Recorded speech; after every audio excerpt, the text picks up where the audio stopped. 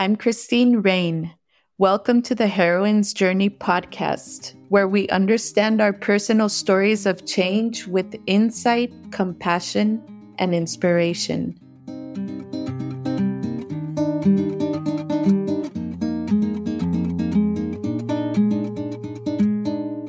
Welcome to our final episode.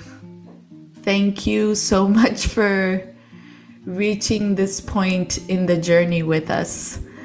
This will be a space to kind of comment on what we've learned from this first season, some of the highlights of these incredible conversations, and also to talk to you a little bit about my own story. I mentioned throughout the season that I'm going through my own heroine's journey. And so the three producers of this show, Sarah, Nandi, and myself, thought it would be interesting to turn the mic over to me and share a little bit about my own heroine's journey. And to do that, I invited producer and my great friend, Sarah Salim, to help me go through these highlights and teachings and expansion that was this first season with me. So Sarah, welcome. It's really a pleasure to be here and to be here in this form, sort of adding my voice to the conversation, because it's been such a pleasure to be behind the scenes as this season has been coming into the world. Unraveling, re-raveling, taking us to places we never expected. And before we start talking about the conversations and the interviews, I wanted to ask you to share a little bit about how you got involved with this project and how it's been for you. Well, people who have been listening to these episodes will know by now that when you are passionate about something, you are a force of nature. And you and I were lucky enough to meet in Greece last summer on the Isle of Patmos on a retreat that was inviting us to think about big questions about our own lives and about the world. And that was where you first told me about this model that you had encountered, the heroine's journey. And I'll never forget sitting outside at a beautiful table at a little restaurant, and you said, I'm going to launch a podcast and you should help me. That's exactly what it was like. And the name of the retreat was Journeying into the Common Good.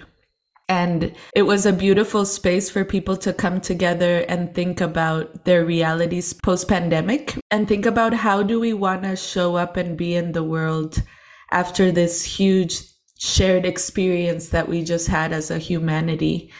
And so I think it's not a coincidence that that spark of this podcast not only happened in that island in Greece, but also in that space of holding these bigger questions of how do we want to kind of digest this whole experience and show up in the world.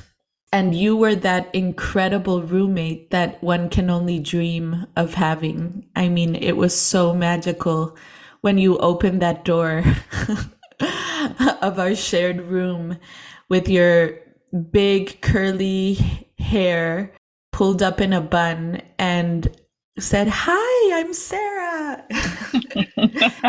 And I was so terrified in that moment. I was traveling alone for the first time in years, beginning what would be a separation. It was the very beginning of my separation. And that smile and your voice made me feel right at home immediately. It was such a sign, such a magical sign.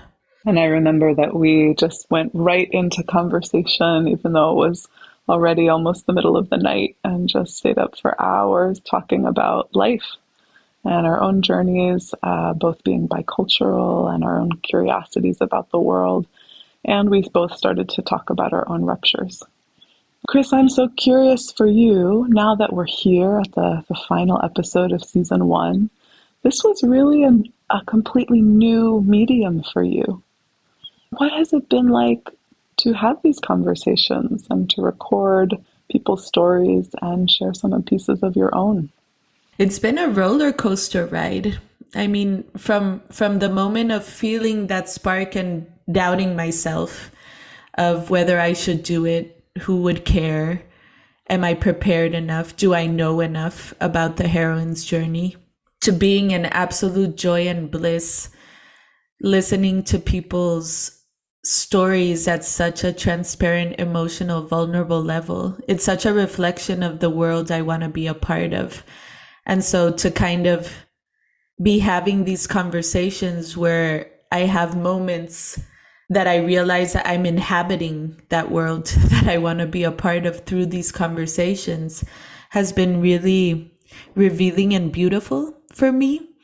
Also to just watch myself with compassion from the very first episode where I was so nervous and I could barely speak or feel comfortable in my own skin. I was so nervous. Also talking to people that I really admire in different ways.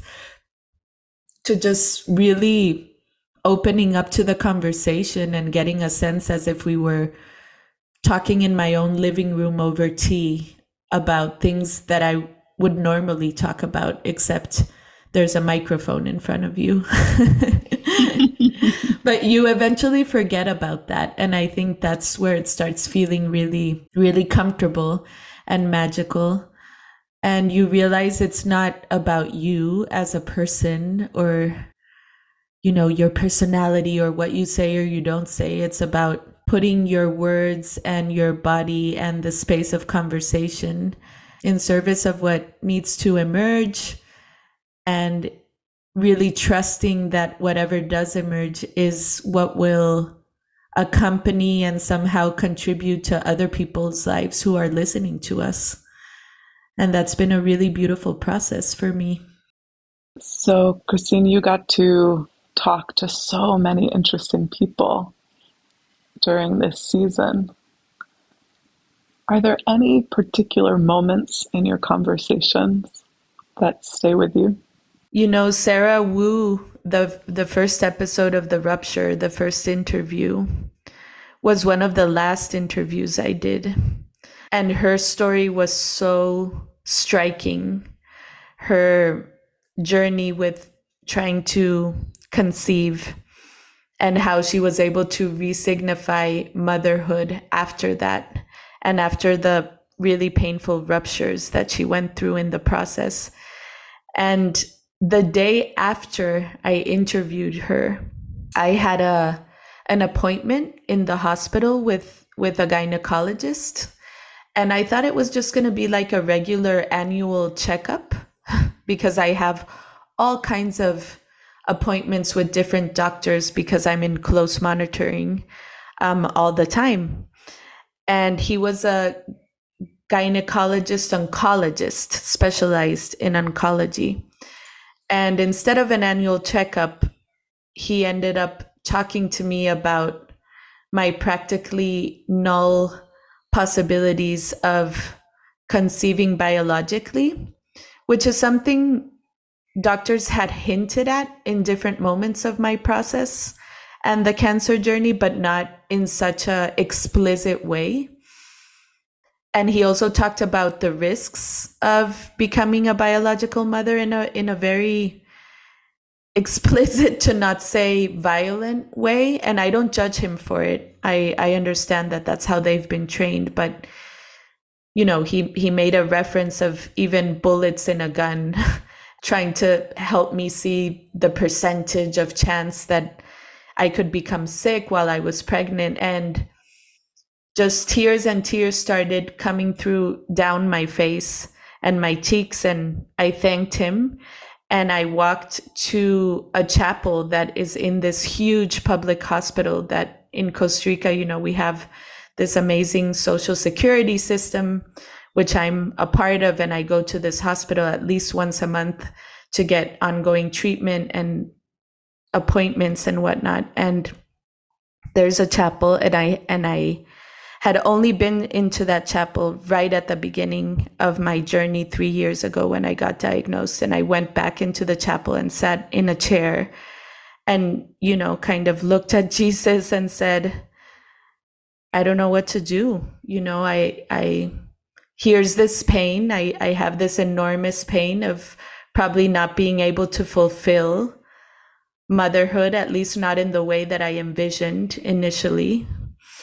And I just want you to have it. I just want you to hold it with me, this pain, And Sarah's conversation was with me the entire time that I was sitting there, just about her process of resignifying motherhood and seeing in the archetype of the mother, not just a biological mother, but a caretaker, a nurturer of the earth, a woman that with her honesty and loving assertiveness holds people accountable, and the power that that energy has. And I felt so sad and also hopeful in a way, like there was some reason why I had that conversation the day before, and that I too could become a woman that was fulfilled in the mother archetype, with or without biological children.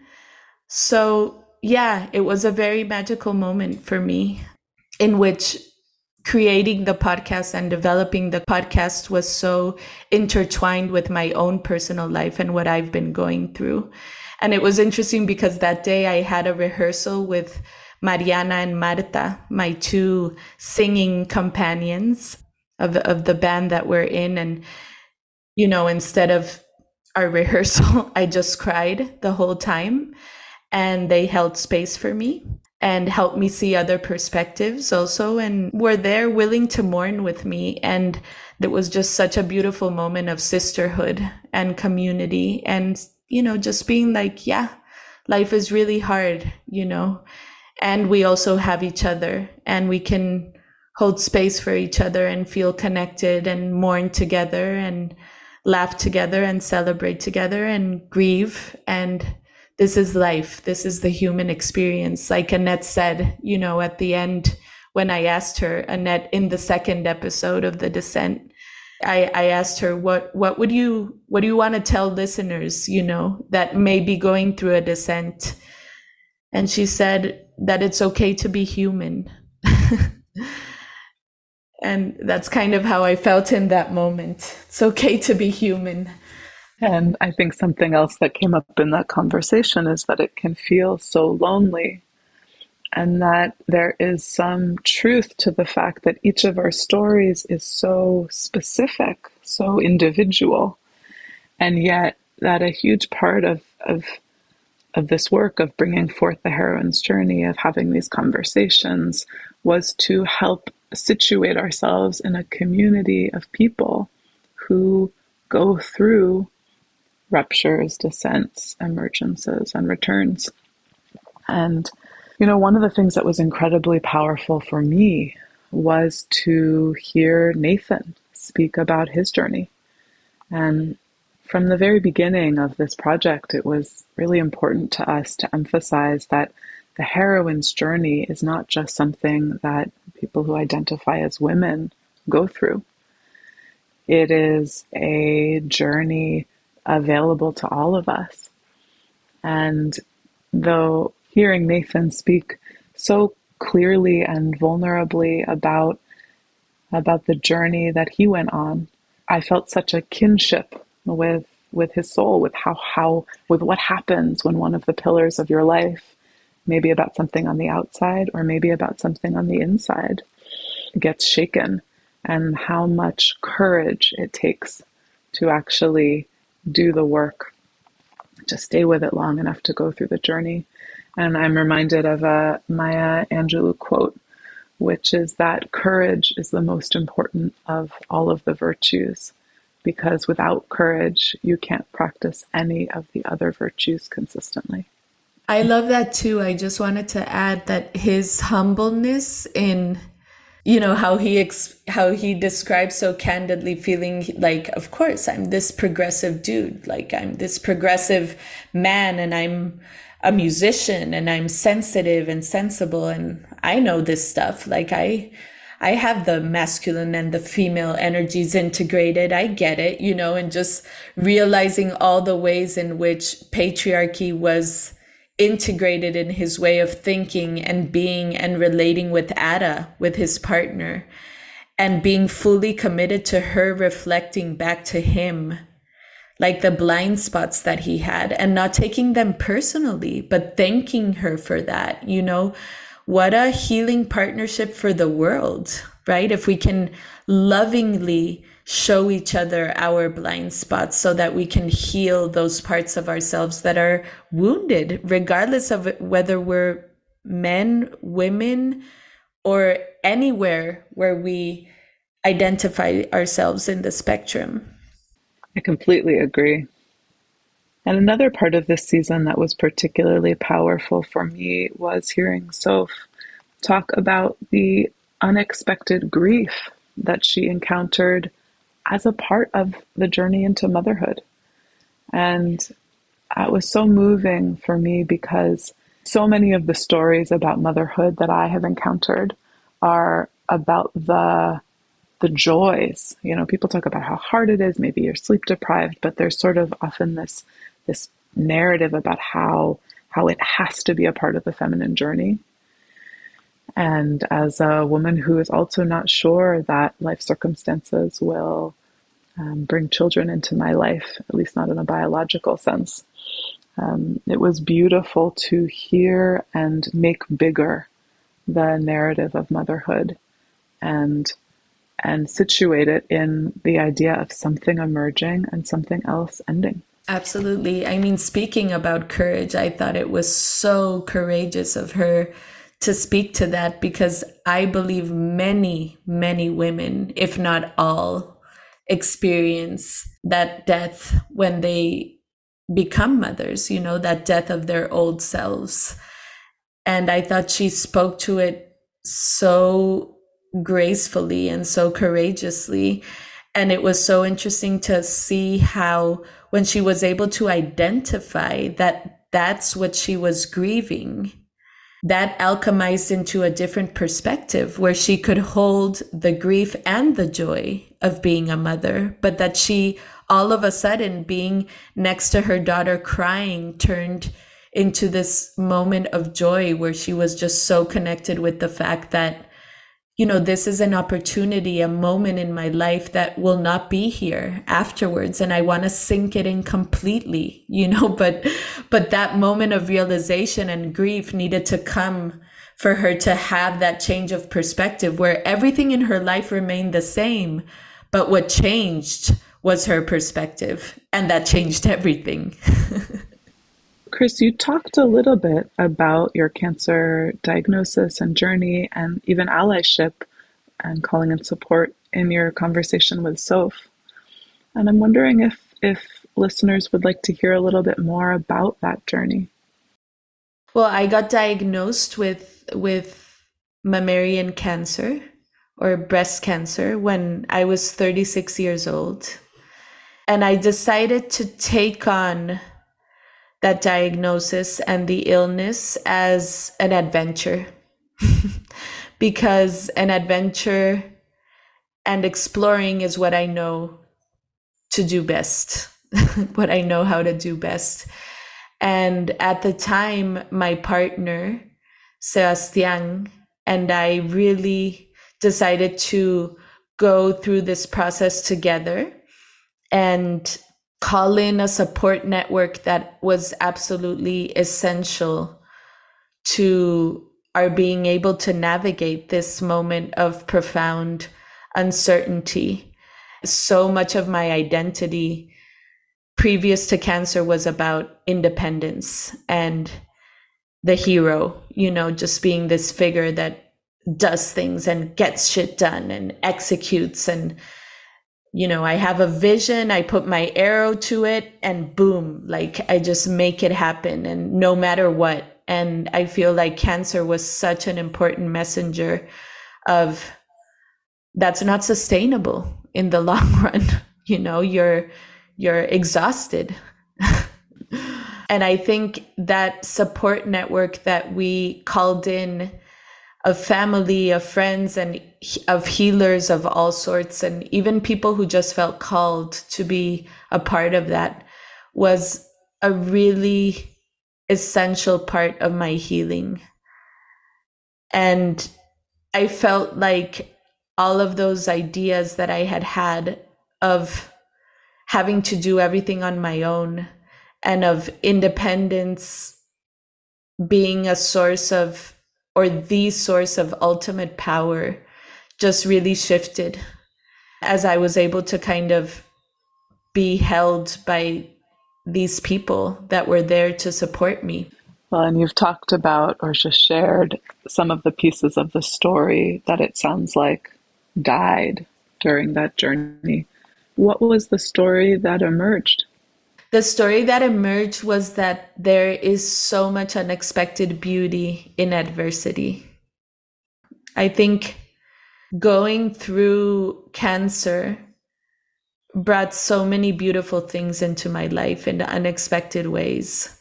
Just the love and support I received from my partner made me feel a type of unconditional love that I had rarely felt before, I'd say.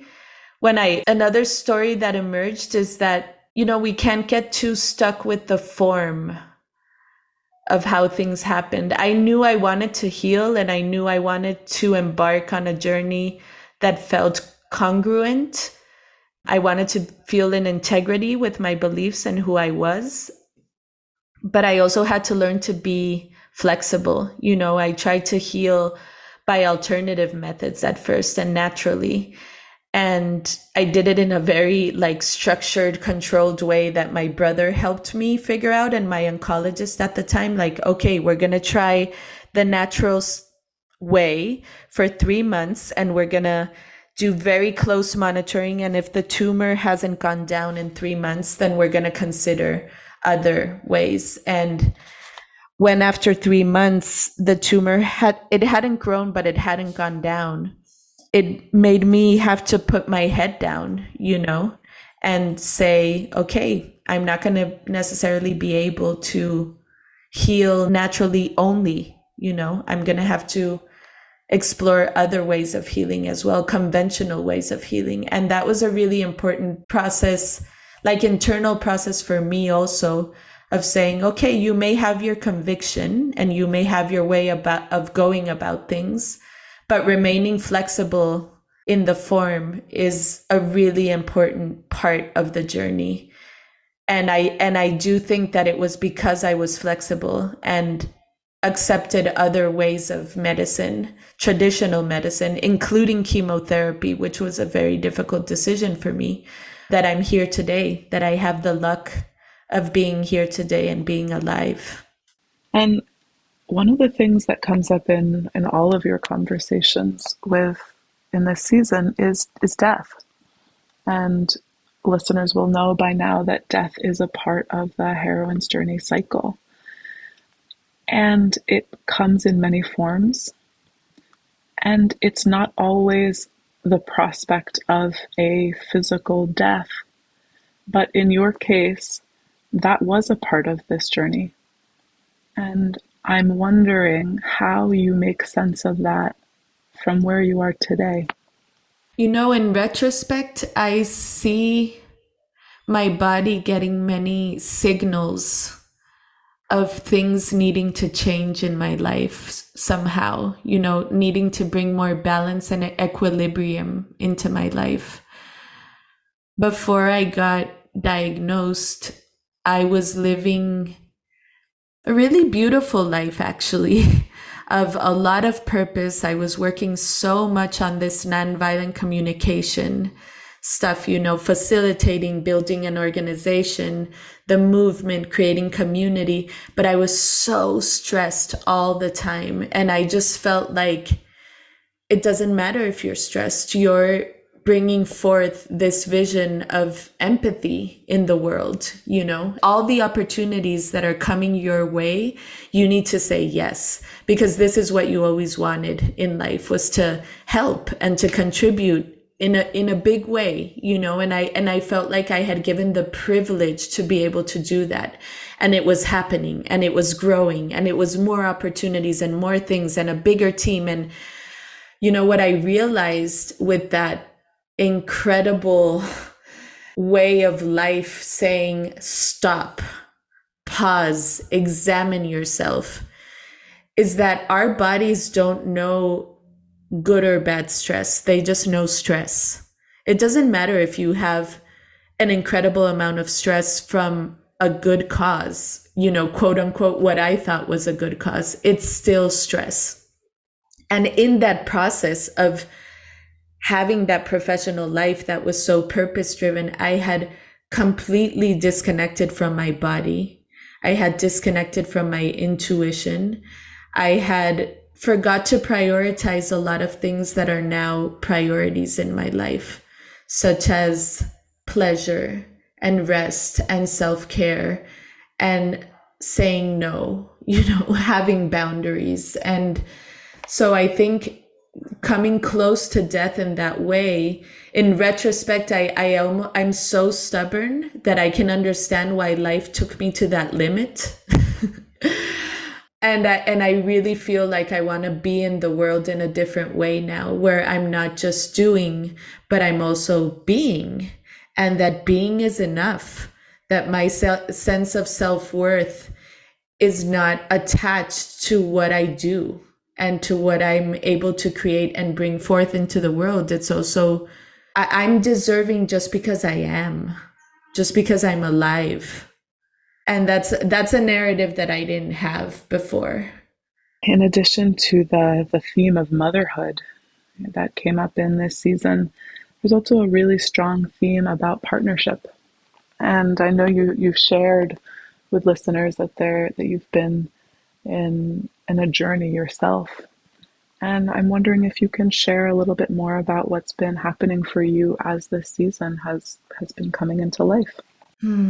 I feel my heart racing a little bit, a pulse in my chest.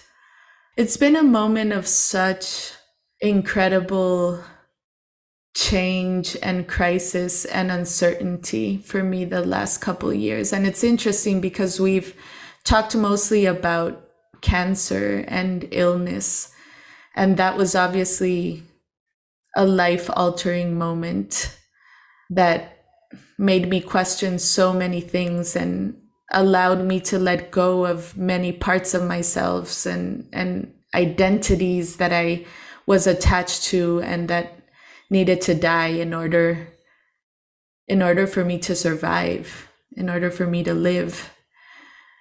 And one of the biggest identities that I've had attachment to in the last 6, 7, 8 years has been my partnership, my marriage.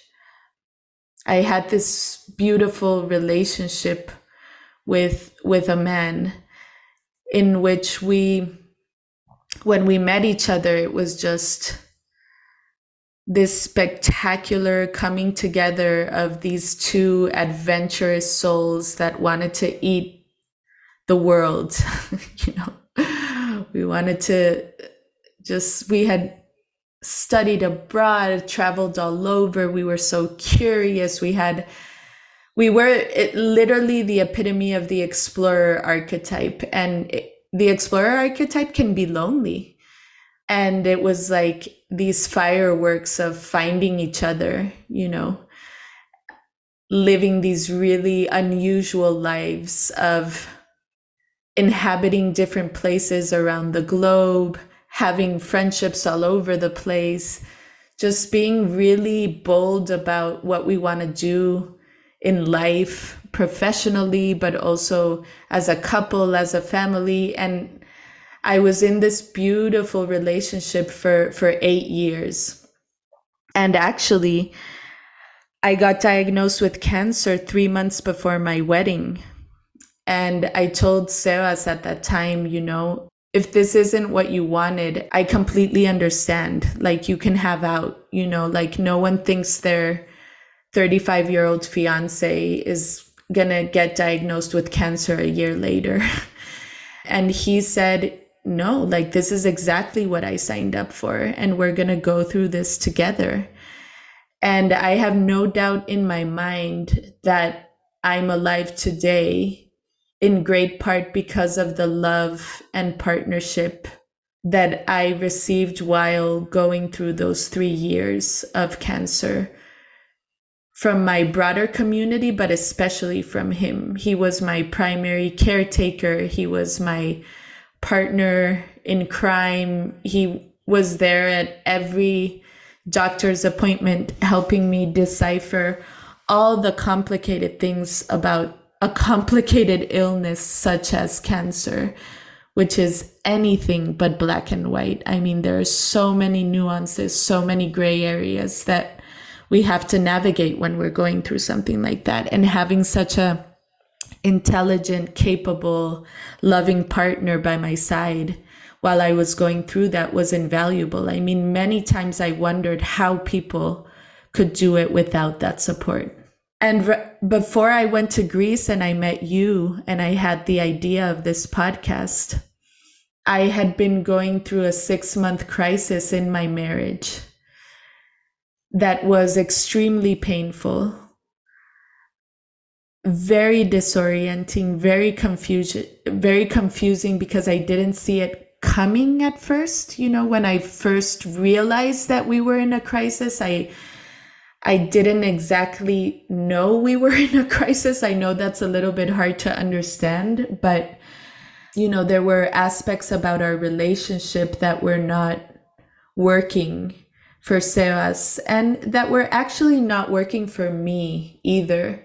But it was much harder for me to think about a potential separation at that time, because so much of my sense of safety and security and even survival was linked to being in partnership with this person.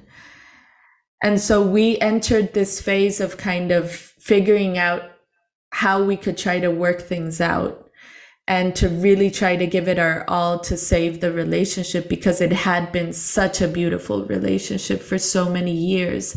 And I thought, surely there must be a way that we can work through this. We have tools, we have love for each other, we have, we've been through so many difficult things that so many couples haven't even been through in a relatively short amount of time. Like, surely we can find the way out. And also all the implications of being a 40-year-old woman without children that has this form of cancer that is aggressive and wants to have a family, but if it's not with him, then who is it going to be with? I mean, I had just all these fears of then what will happen with my motherhood, what will happen with my dream of having a family, what will happen with even finding a partner, with my situation in the future if we were to separate, And so when I met you in Greece, I was going through that crisis, and that trip was the first time that we separated as a couple, and we decided to give ourselves 1 or 2 or 3 months and check in at each of those times to see how we were feeling. And so to me, to take a plane from Iceland, which is where we were guiding a trip together for a group of people, to Rome to see my dad, visit my dad, and then to Athens and arrive in the middle of the night, find a hostel, wake up early in the morning, get on a ferry for 8 hours to go to this island in the middle of the ocean when I was having anxiety attacks and panic attacks and I didn't know anyone who was going to be there. It felt like I was on my heroine's journey, It really felt like, wow. And I had learned about the heroine's journey as a narrative arc a few weeks before going to this trip in this course, this online writing course that I was taking. And so when I arrived and when I met you, you were the first sign that I was in the right direction, Like entering a room and finding someone like you and having the kind of conversations that we began having immediately, and finding that safety was the first kind of light of, oh, you can build that safety for yourself outside of this person, that it's a possibility.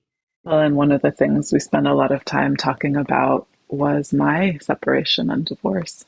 And I think one of the most significant things for me that has happened as we have dived deep into the heroine's journey is really coming to understand something you've said in these episodes, which is that the heroine's journey is a map that helps us make sense of life experiences that we encounter. And a map can be so useful. And also, sometimes it can suggest that the experiences will be very neat and tidy. Absolutely. And so this idea that, in fact, we talk about, often you and I have talked about the fact that really it's not necessarily a circle so much as it is a spiral, because the rupture of what we once thought was the perfect world that leads us into the descent and the death and the emergence and the return takes us to new ground that sometimes disappears beneath our feet again. I'm so glad you said that, because right when I felt that I was in my process of rebirth or emergence after death, which was everything I went through with my illness, all these parts of myself that needed to die in order for me to rebirth in a new way, this huge event happens and takes me back to the rupture. You know, all of a sudden, that illusion of a perfect relationship was under deep questioning and examination.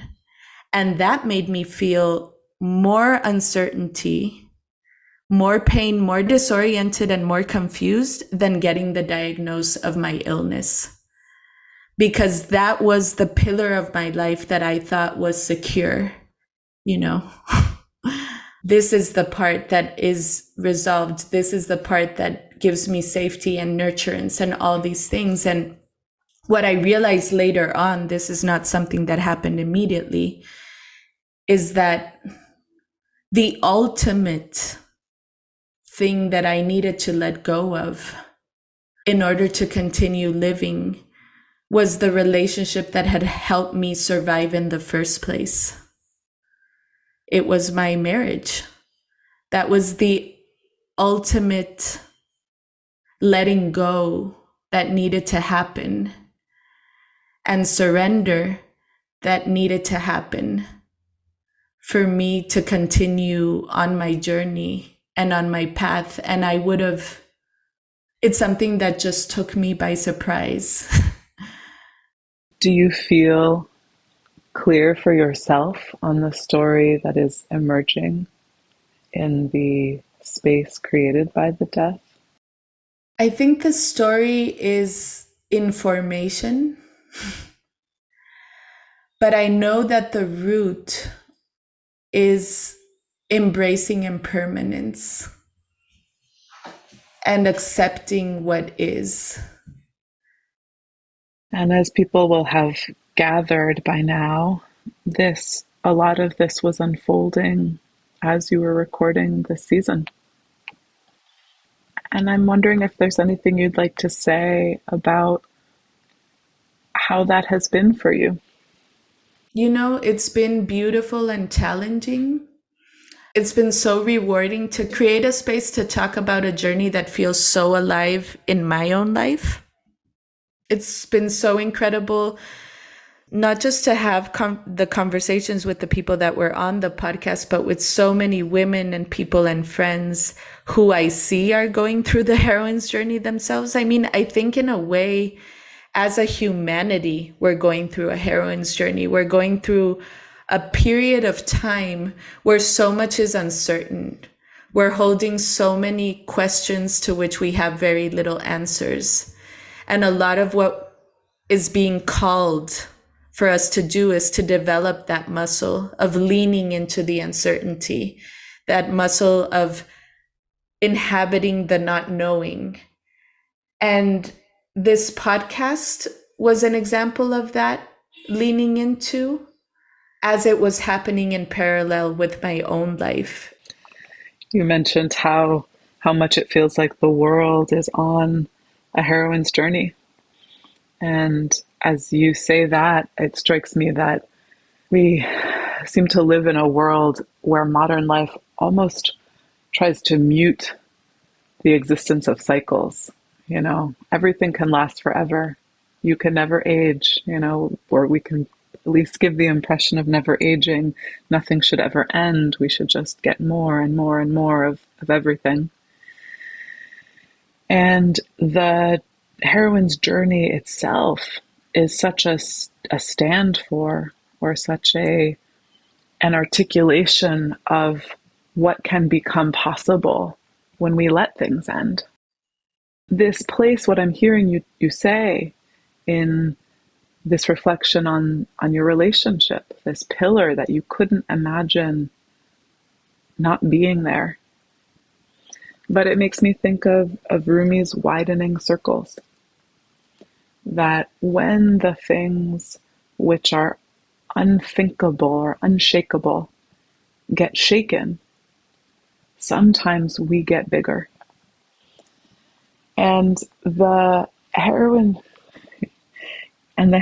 journey map itself, I think when I think about the conversations that you and I have had and the conversations you've had with others, what strikes me about how people respond to the map is this sense, because you just talked about how lonely, right, and how disorienting and how unbelievably confusing and impossible it can feel when you are in the middle of the journey. And encountering this map can sometimes help us realize that these things that are happening don't mean we have fallen off the edge of what it is to be human. You know, we feel like something's wrong. And there's this strange paradox where it's like, yeah, something is wrong. Something isn't working. Something is something unexpected is changing. But it's not wrong in the sense that that is an indication that you are somehow not human or shameful or have somehow fallen into an alternate reality. It's like this map helps us understand and be held in the collective journey where rupture, descent, death, rebirth, and return are actually exactly right. And knowing that we hold the map lightly, I'm curious if you have a sense of where you are in the journey with this second rupture that you've been talking about. You know, it's interesting because if you had asked me this question a week ago, I probably would have said the descent. But there's something unexpected that happened, which is that my ex-partner and I saw each other recently. We needed to talk about different things and next steps and whatnot. And I had been going through a really rough period of anger. I just had so much anger at him and at the patriarchal systems that normalize certain behaviors or allow for certain things to happen that, in my view at least, are not honest, are not caring, do not reflect the kind of love and empathy and transparency that I'd love to see in the world. And I think that in my case with my separation, because of my love for this person and my tendency to invite empathy and compassion, I thought I could kind of skip through the anger, the anger part of it. And I had been going through it. It's really interesting because I facilitated this heroine's journey trip to India in February. And there was this moment of ritual in the Ganges, which is the sacred river in India, where all of the women, we're there together. We take these little baskets of leaves that are woven together and have flowers and incense, and you offer the basket into the river with a prayer. And I had been there the last time exactly 4 years before with Sebas. And we had offered the prayer of my recuperation together. It was such a beautiful, intense moment. And I did, in fact, recuperate from cancer. And here I am, free of cancer. In that moment, I decided to take off my wedding ring, put it in this little basket of flowers, turn on the incense, which a kind Indian gentleman helped me do because I was finding difficulty turning the flame on. And with some of my close friends just being witness and touching my back and touching my shoulder, I went and put the basket with my ring into the river and offered it and said, I'm ready. I'm ready to let go of this relationship with love and with grace. And it was such a powerful moment to be accompanied and witnessed in that way, and then to be able to cry and to be held. But then I got back to Costa Rica, and India was a delight in general. I got back to Costa Rica, and I found myself flooded by these feelings of anger and resentment. And it was our 4th-year anniversary, or it would have been our 4th-year anniversary, exactly the day I got back to Costa Rica. And it just kind of dawned on me how alone I was in that moment, how painful all of this was. And I just went into this space of so much anger and resentment and sadness. And I could tell, because I was recording interviews as all of this was happening. I knew that I was in the descent in that moment, but I was like, but I had that beautiful ritual in the Ganges River with my friends, and I let go with love. Like, why am I here again? But I was just like, give in, like feel it. And I noticed that something that was missing for me was a ritual for closure. And I had tried to ask my ex-partner for that ritual of closure, and he was not able to create the space. I was so angry about everything. And a week ago, we saw each other in person because we needed to talk about all these things. And unexpectedly, the meeting turned into this very open, honest, raw conversation about how much hurt and sadness we were going through. And we cried and we laughed and we ate together and we hugged each other. And I could just feel in my cells and in my bones how much this person loved me and how much he had loved me. And that was something that I had begun to doubt. And it was eating at me. I had begun to doubt our whole relationship.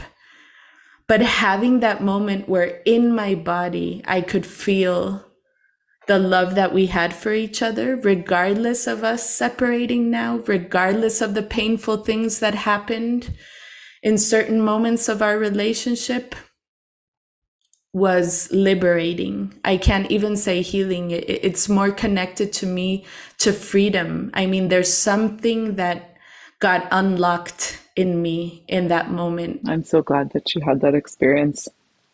And you mentioned feeling liberated. And when you said that, I felt, right, it's not being liberated from the heroine's journey. It's being liberated to allow the journey to really continue. And as I think about what use the map can be, right, is that sometimes the fear and the uncertainty can produce this sense in us that somehow we should be getting out of the cycle. We should close ourselves off, or, there are lots of ways we learn to do that, whether it's by fixing it or denying it, or all of these coping mechanisms that we can turn to.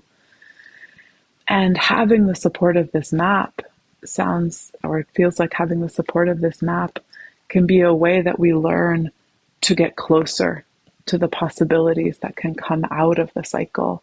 Because as I recall that conversation, when you were entering that space, you were really There was no possibility in your mind that that type of closure could happen on that day.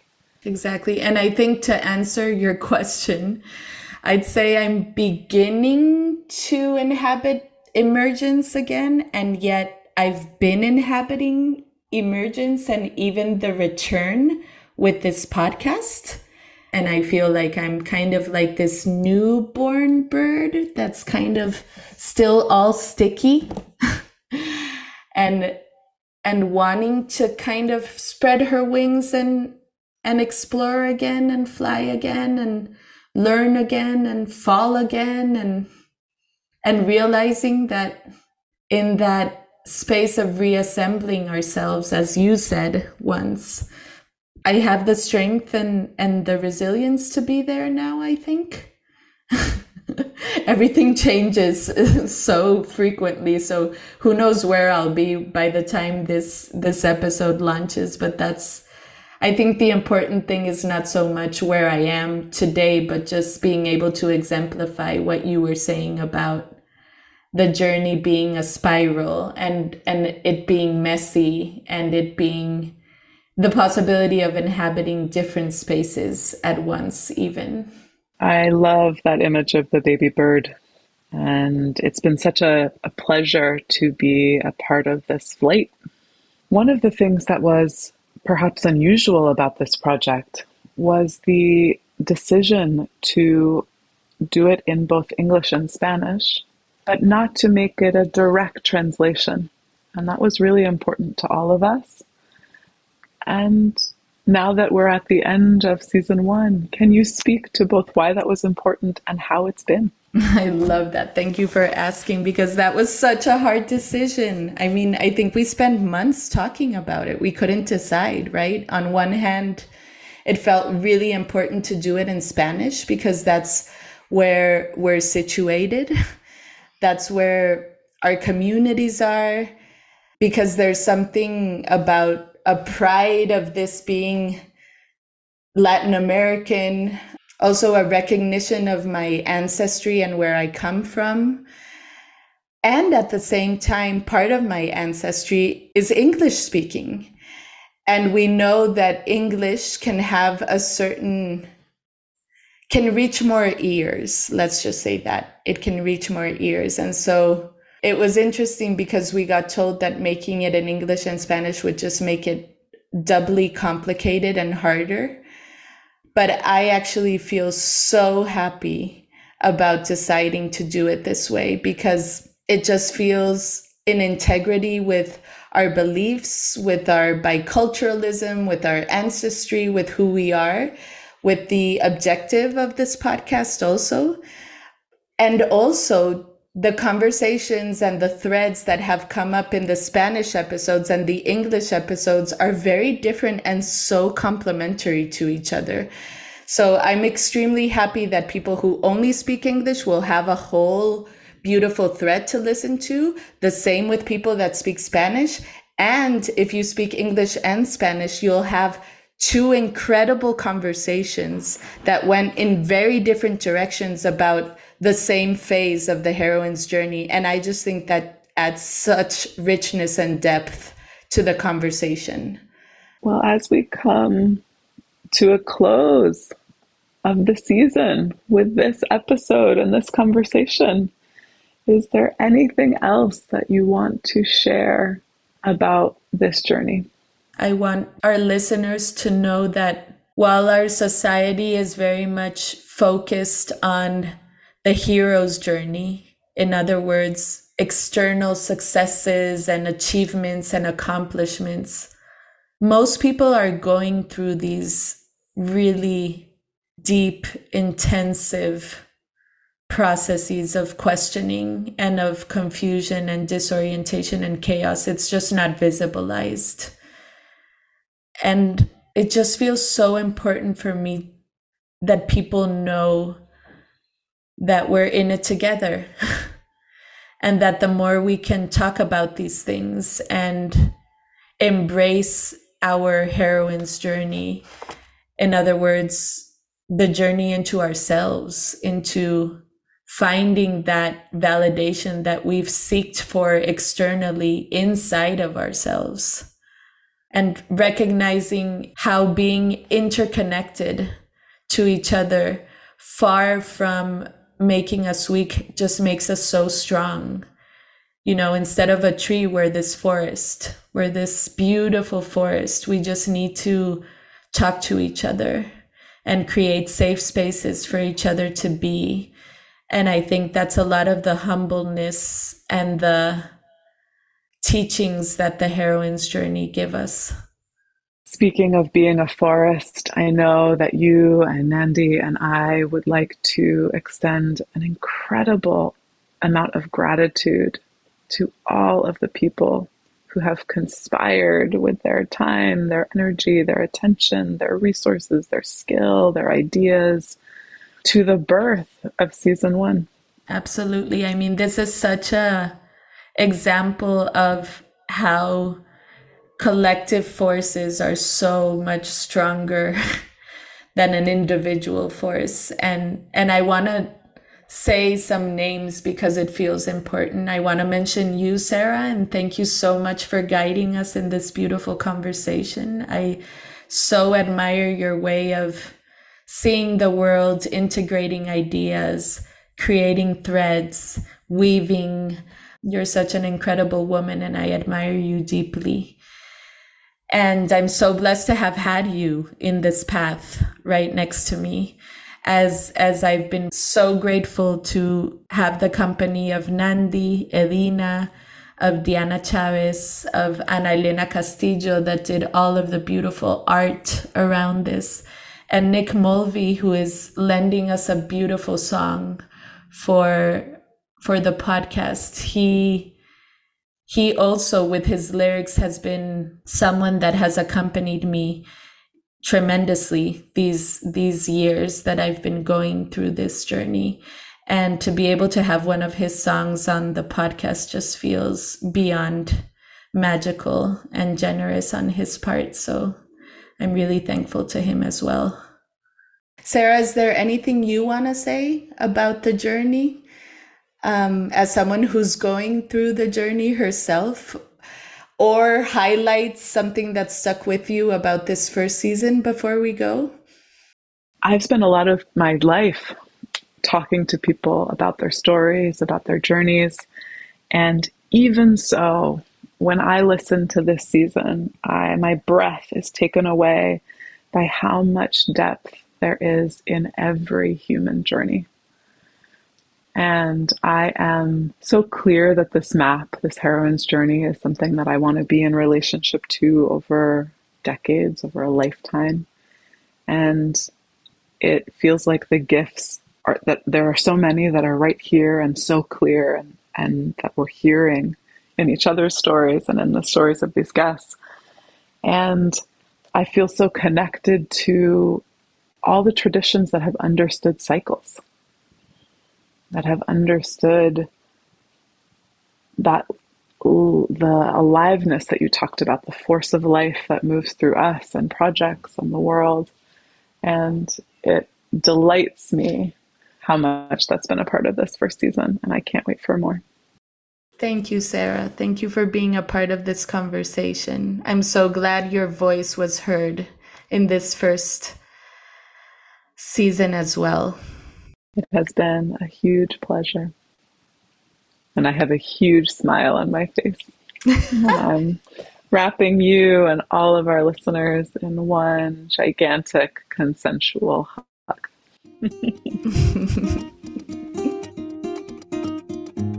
This episode is made possible by Conversable, an empathy movement and organization based in Costa Rica that has taught nonviolent communication to over 7,000 people. Find them at Instagram, conversable_CR.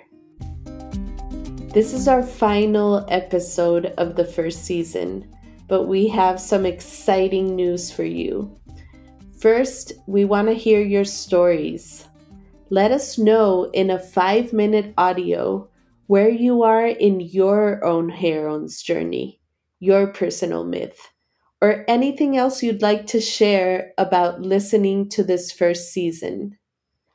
You can share anonymously or not by simply going to christineraine.org/contact and clicking on a record button that you'll see there. We've been so moved by your testimonies and anecdotes that we'll be compiling a little between seasons of your experiences as a community listening to this podcast. If you've been moved by any of these stories and interviews, please consider sending in your own story. We can't wait to hear from you. A lot of people have asked us how they can deepen further in their own journeys. I'm super excited to share with you that I'll be offering one-on-one sessions starting September. We're also organizing an international retreat at the idyllic retreat center Blue Spirit in the Pacific coast of Costa Rica. You can expect this in the spring of next year. Please sign up to our newsletter at christineraine.org to receive information about both of these offerings, as well as upcoming activities. Also, remember to stay connected on Instagram at the Heroine's Journey Project. And if you enjoyed this episode, please recommend it, share it, and consider rating it so that others can find it more easily. Remember, you can find this and all episodes at christineraine.org/podcast or wherever podcasts are found. This first season has original music by Passiflora and Nick Mulvey. Thank you so much for being a part of this community and listening to us. It has been an absolute privilege to share these stories with you and accompany your own processes of change. Although the first season ends here, there are many new things coming. So don't be a stranger and stay connected via our newsletter and Instagram. This journey of making honey from our darkness is just beginning, and I love that you are a part of it. What about the moon?